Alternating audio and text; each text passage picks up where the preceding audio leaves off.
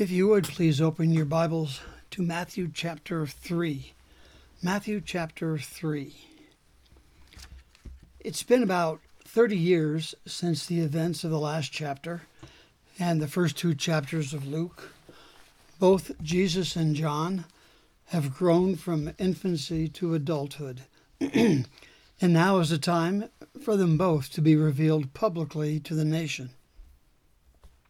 First John, and then Jesus. Let's start reading in verse 1 of Matthew 3. In those days, John the Baptist came preaching in the wilderness of Judea and saying, "Repent, for the kingdom of heaven is at hand. For this is he who was spoken of by the prophet Isaiah, saying, The voice of one crying in the wilderness, Prepare the way of the Lord, make his paths straight." Seemingly out of nowhere, after 400 years of silence from Yahweh, came John the Baptist into what is perhaps the most inhospitable region of Israel, the wilderness of Judea. It's near the north end of the Dead Sea. It's where the Jordan runs into the Dead Sea. This place was a full, hard day's journey from Jerusalem, and it seems to be an odd location to announce the arrival of the Messiah. But it is perfectly in keeping with God's ways, as it was for Jesus to be born of a very poor couple, and his first bed was a feeding trough, the manger. Those are God's ways, as we read in 1 Corinthians chapter 1. It says, "But God has chosen the foolish things of the world to put to shame the wise. And God has chosen the weak things of the world to put to shame the things which are mighty. And the base things of the world, and the things which are despised, God has chosen, and the things which are not, to bring to nothing the things that are, that no flesh should glory in his presence." Interestingly, John was clearly recognized and acclaimed by the people as a prophet of God. His words, his methods and actions, his clothing, and even his diet reminded them of the Old Testament prophets, especially Elijah. He boldly called for people to repent, not just as an outward show, but genuine inner holiness. He called people to prepare themselves individually for the imminent coming of the kingdom of heaven. He said it's at hand. It's called the kingdom of God elsewhere. Matthew is the only one who uses that phrase, the kingdom of heaven. And that was probably because he was sensitive to the Jewish reluctance to actually speak the name of God. Now, John will also, as we'll see, he'll also announce the coming of the Messiah. And this is what everyone had been waiting for, and in recent years, truly expecting. While the Old Testament prophets had preached his future coming, nobody had ever said, "He's here." But listen to what John says in the Gospel of John, chapter 1. He says, "The next day John saw Jesus coming toward him and said, Behold, the Lamb of God who takes away the sin of the world. This is he of whom I said, After me comes a man who is preferred before me, for he was before me. I did not know him, but that he should be revealed to Israel. Therefore I came, baptizing with water. And John bore witness, saying, I saw the Spirit descending from heaven like a dove, and he remained upon him. I did not know him, but he who sent me to baptize with water said to me, Upon whom you see the Spirit descending and remaining on him, This is he who baptizes with the Holy Spirit. And I have seen and testified that this is the Son of God. So here again, Matthew ties this to the fulfillment of Old Testament prophecy, saying that John is the one prophesied in Isaiah chapter 40, verses 3 and 4. Now, John's role was to prepare the people, to clean up the nation morally, as the angel had told his father Zacharias. You remember back in Luke chapter 1, Zacharias is talking, or the angel is talking to Zacharias about John, about the child that Zacharias and Elizabeth would have. And the angel said, "And he will turn many of the children of Israel to the Lord their God. He will also go before him in the spirit and power of Elijah, to turn the hearts of the fathers to the children, and the disobedient to the wisdom of the just, to make ready a people prepared for the Lord." But Matthew goes on now. He describes John's clothing, his diet, and actually how he was fulfilling his mission. Verse 4. Now John himself was clothed in camel's hair, with a leather belt around his waist, and his food was locusts and wild honey.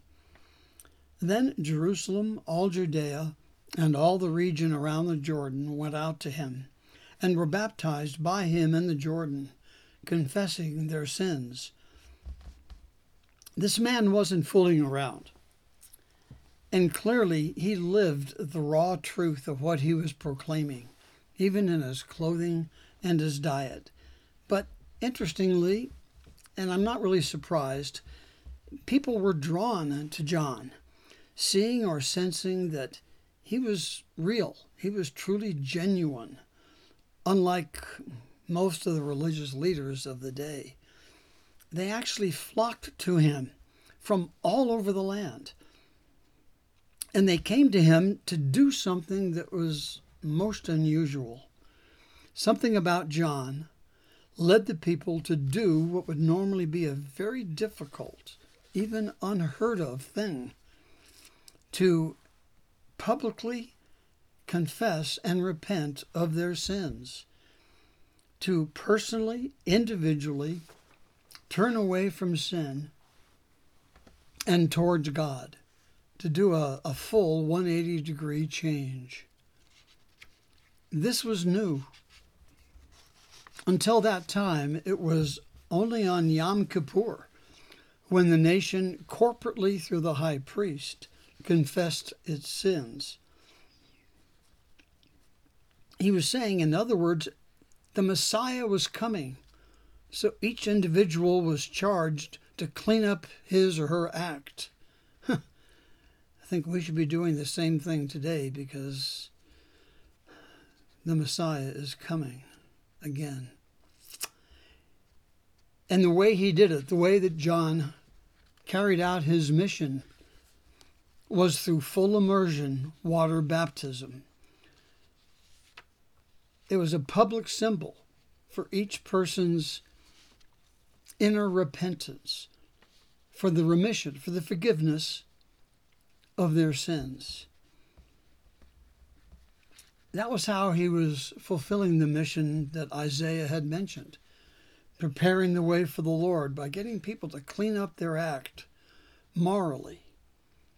Now, his baptism for the remission of sins, New Testament baptism, John's baptism was for the remission of sins. New Testament Christian baptism, after Christ's crucifixion, burial, and resurrection, certainly includes confession and repentance for forgiveness of sins, which actually should happen before baptism. But it also, most importantly, identifies the person with Jesus' death, burial, and resurrection. Paul puts it this way in Romans chapter 6. He says, "Or do you not know that as many of us as were baptized into Christ Jesus were baptized into his death.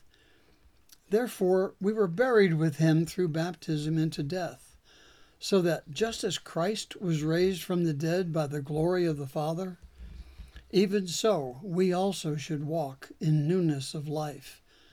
For if we have been united together in the likeness of his death, certainly we also shall be in the likeness of his resurrection, knowing this, that our old man was crucified with him, that the body of sin might be done away with, that we should no longer be slaves of sin. For he who has died has been freed from sin. Now, if we died with Christ, we believe that we shall also live with him.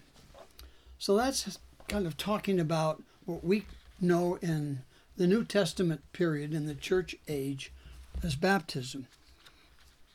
But John's was different. So go on now, and we're going to pick it up again in verse 7. But when he saw many of the Pharisees and Sadducees coming to his baptism, he said to them, "Brood of vipers, who warned you to flee from the wrath to come?"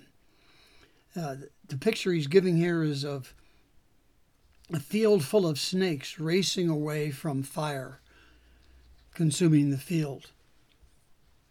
He goes on, verse 8, "Therefore bear fruits worthy of repentance." In other words, show that this is real, that you're really repenting. "And do not think to say to yourselves, 'We have Abraham as our father.' For I say to you that God is able to raise up children to Abraham from these stones. And even now the axe is laid to the root of the trees. Therefore every tree which does not bear good fruit is cut down and thrown into the fire." In other words, John is telling everyone, including the Pharisees and the Sadducees, that you must act, you must do repentance, because salvation isn't automatic for Jews. There was this belief that if you were a descendant, a biological descendant of Abraham, that somehow you would automatically go to heaven. And John is making it very clear to them, that ain't the case, guys. He was bold as Elijah. John sees the religious leaders coming, and he just pounces on them, calling them vipers, snakes, with a warning that's really very similar to the one that Jesus would use a year or so later. Later on in Matthew, we're going to read in chapter 23 that Jesus, speaking to the Pharisees and Sadducees, calls out, "Serpents, brood of vipers." There it is, the same image. "How can you escape the condemnation of hell?" he said. Now, we aren't told, why the Pharisees and Sadducees came out to John. Perhaps they wanted to be seen as being of the people, and so would go through the external motions, perhaps, of being baptized, pretending to repent. If so, John charged them to show evidence, bear fruits worthy of repentance. You see, repent is not a passive verb. It required and does require action. Or maybe the Pharisees and Sadducees, as leaders in Judaism, maybe they wanted to check John out, since everyone was calling him a prophet. And honestly, that would be a responsible thing for leaders to do. We need to do it in the church today. When somebody just claims to be something or to do something or is teaching something, we don't just swallow it, but we need to check it out. We need to compare what they're doing with God's Word, see if it fits. Oftentimes people come and they're claiming this and claiming that, and they're false. I myself, in 40 some odd years now, as a believer in many of those years, as a leader of some organization or a home fellowship or so, many times well, not many, maybe over those years, half a dozen or so, but that's too many. I've had to confront people who were bringing false doctrine, who were trying to draw people away from the truth of the Word of God. And I've had to confront them, and in those cases, I've had to kick them out, basically disfellowship them.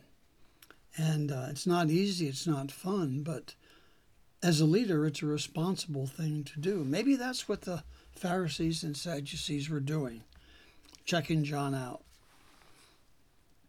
But either way, John made it clear that they couldn't use their ethnic ties to Abraham as a means to avoid any need to repentance.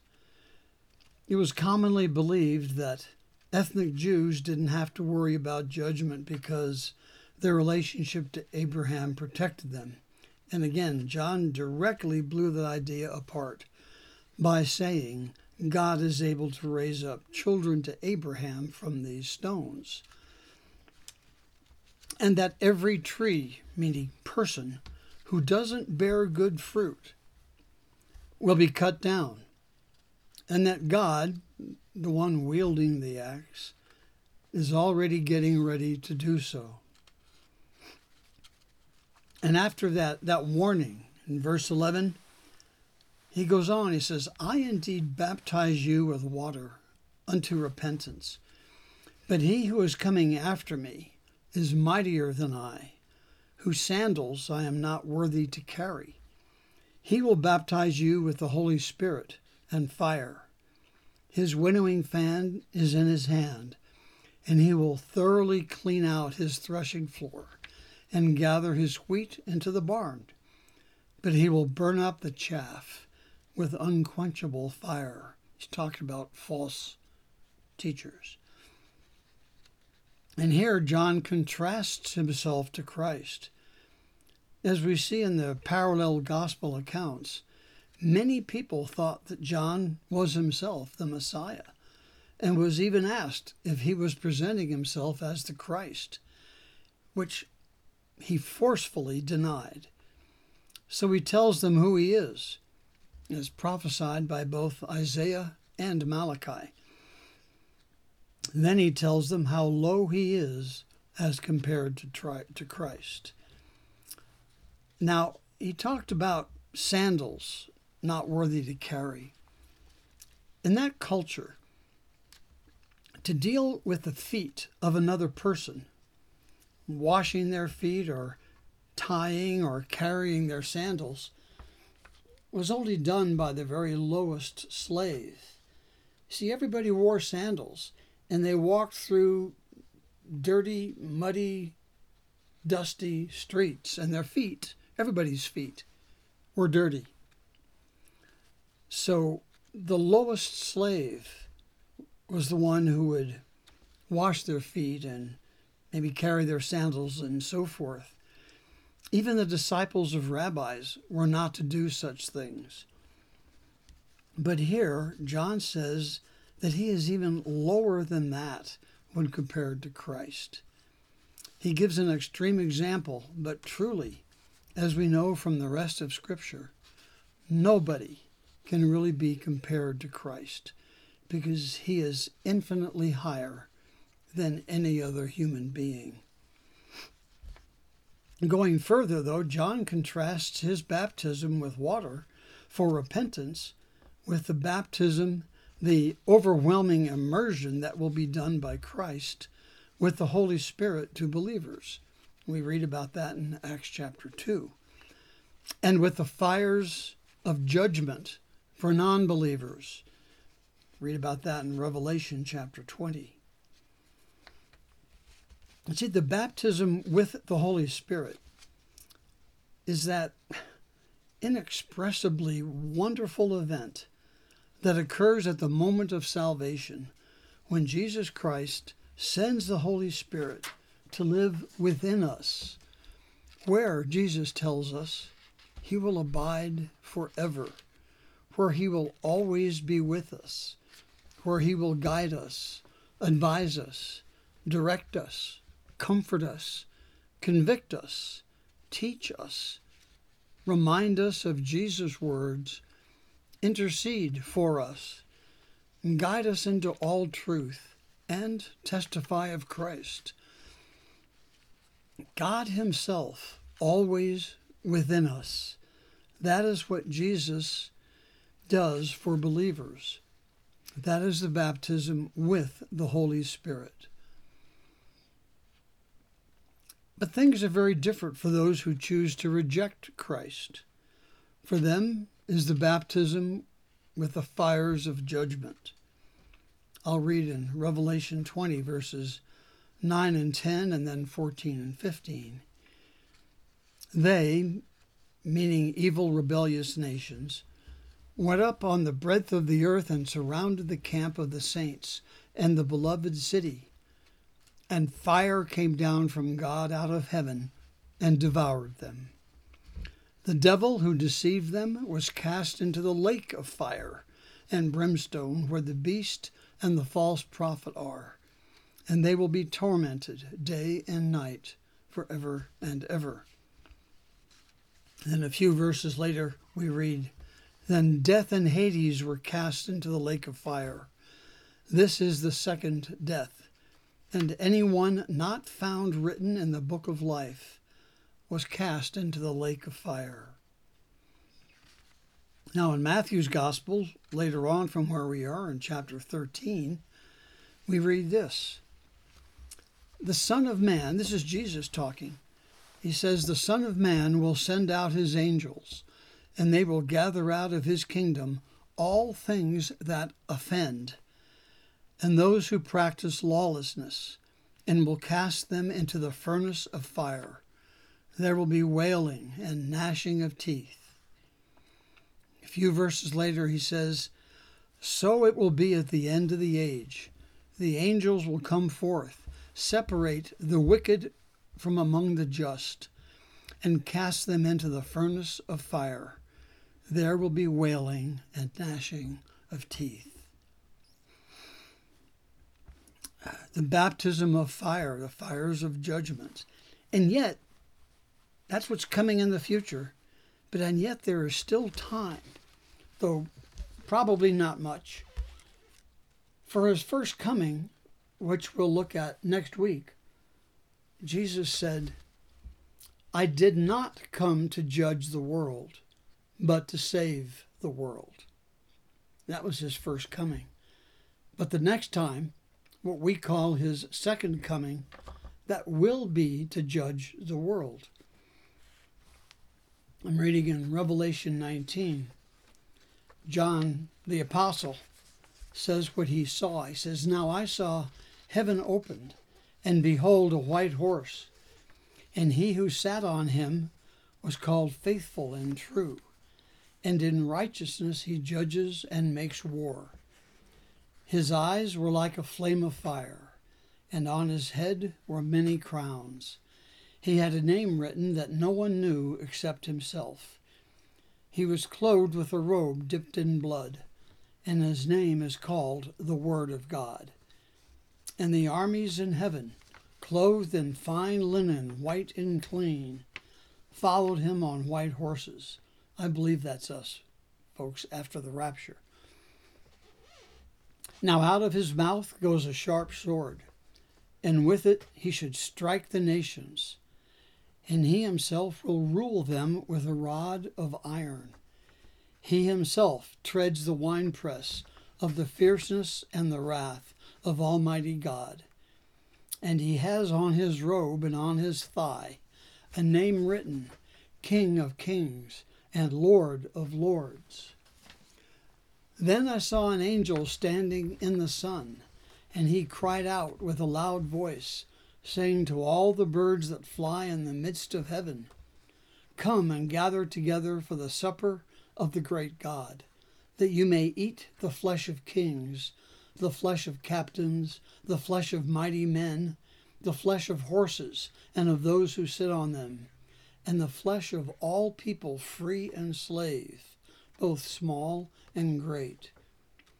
And I saw the beast, the kings of the earth, and their armies gathered together to make war against him who sat on the horse and against his army. Then the beast was captured, and with him the false prophet, who worked signs in his presence, by which he deceived those who received the mark of the beast and those who worshipped his image. These two were cast alive into the lake of fire, burning with brimstone, and the rest were killed with the sword, which proceeded from the mouth of him who sat on the horse, and all the birds were filled with their flesh. And all that, folks, we know is followed by the final judgment of unbelieving people at the great white throne, from which they are cast into the lake of fire and brimstone, where they will suffer forever. But next week we'll see Jesus arrive on the scene at his first coming. His 3.5 years of gracious ministry to save mankind would begin. Talking about John's baptism of repentance, Pia and I knew a young lady some years ago who had an interesting story to tell us. She had been recently saved. She was at a church in Hawaii, and she raised her hand, said a prayer, went forward, got a book, went through the standard formula. But afterwards, she felt empty.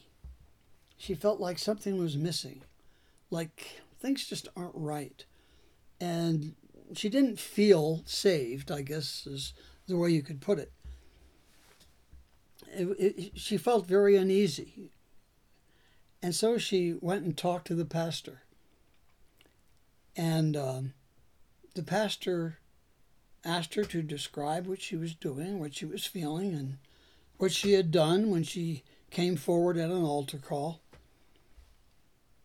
And as he looked at her, he said, Did you repent of your sins?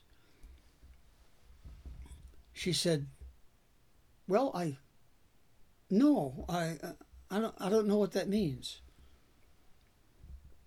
So he explained to her what repentance means. It means turning away, in this biblical sense. It means confessing and turning away from your sins, doing 180 degrees and turning towards God, to believe in, to obey him, to read his word, to live for him. That's what repentance means. And nobody had talked to her about that. So right there, he led her in prayers of repentance. And she testifies that immediately after she had done that, immediately she felt free. She felt light. She knew that she was saved, that Jesus had paid the price for her sins that she confessed and repented of. I tell that story because what John was doing in baptizing for the remission of sins was incredibly important. And he was doing that, individual people coming forward and individually confessing their sins and repenting of them. Doing that right there in the water, and then John would immerse them in the water, bring them back up. And they were morally cleansed. And as a nation, with so many people doing that with John, as a nation, they were being cleaned morally, getting ready for the Messiah to show up, to come. And as we'll see next week, that's exactly what happens. the Messiah does show up. John testifies of him. And that wonderful 3.5-year ministry begins, culminating, of course, as we know, in the crucifixion, resurrection, and ascension of Jesus Christ. But repentance is something that is so necessary. Without repentance, we're told there's no remission for sins. There's no forgiveness. It's not only confession, but confession has to include repenting of that sin as well as confessing it. Heavenly Father, we thank you for John the Baptist. We thank you for sending him on his mission to cleanse the people of Israel morally. And Lord, as we read that, we're challenged that we need to do the same as well. Though that should have come before we truly received Christ. And yet we know, Lord, that because we all still sin, when we do and we go to you and we confess our sins, as you tell us to do in 1 John 1:9, we need also to repent, to turn away from that sin, and by the power of the Holy Spirit within us, and by our best efforts ourselves, we need to not do that sin anymore. We know that we all fail there, but we also know that as your Spirit becomes stronger and stronger within us, that we do sin less. And up until the day that you take us home and we leave our sin nature here, we should be sinning less and less and less. And we need to repent in order to do that. Father, we thank you. In Jesus' name, amen.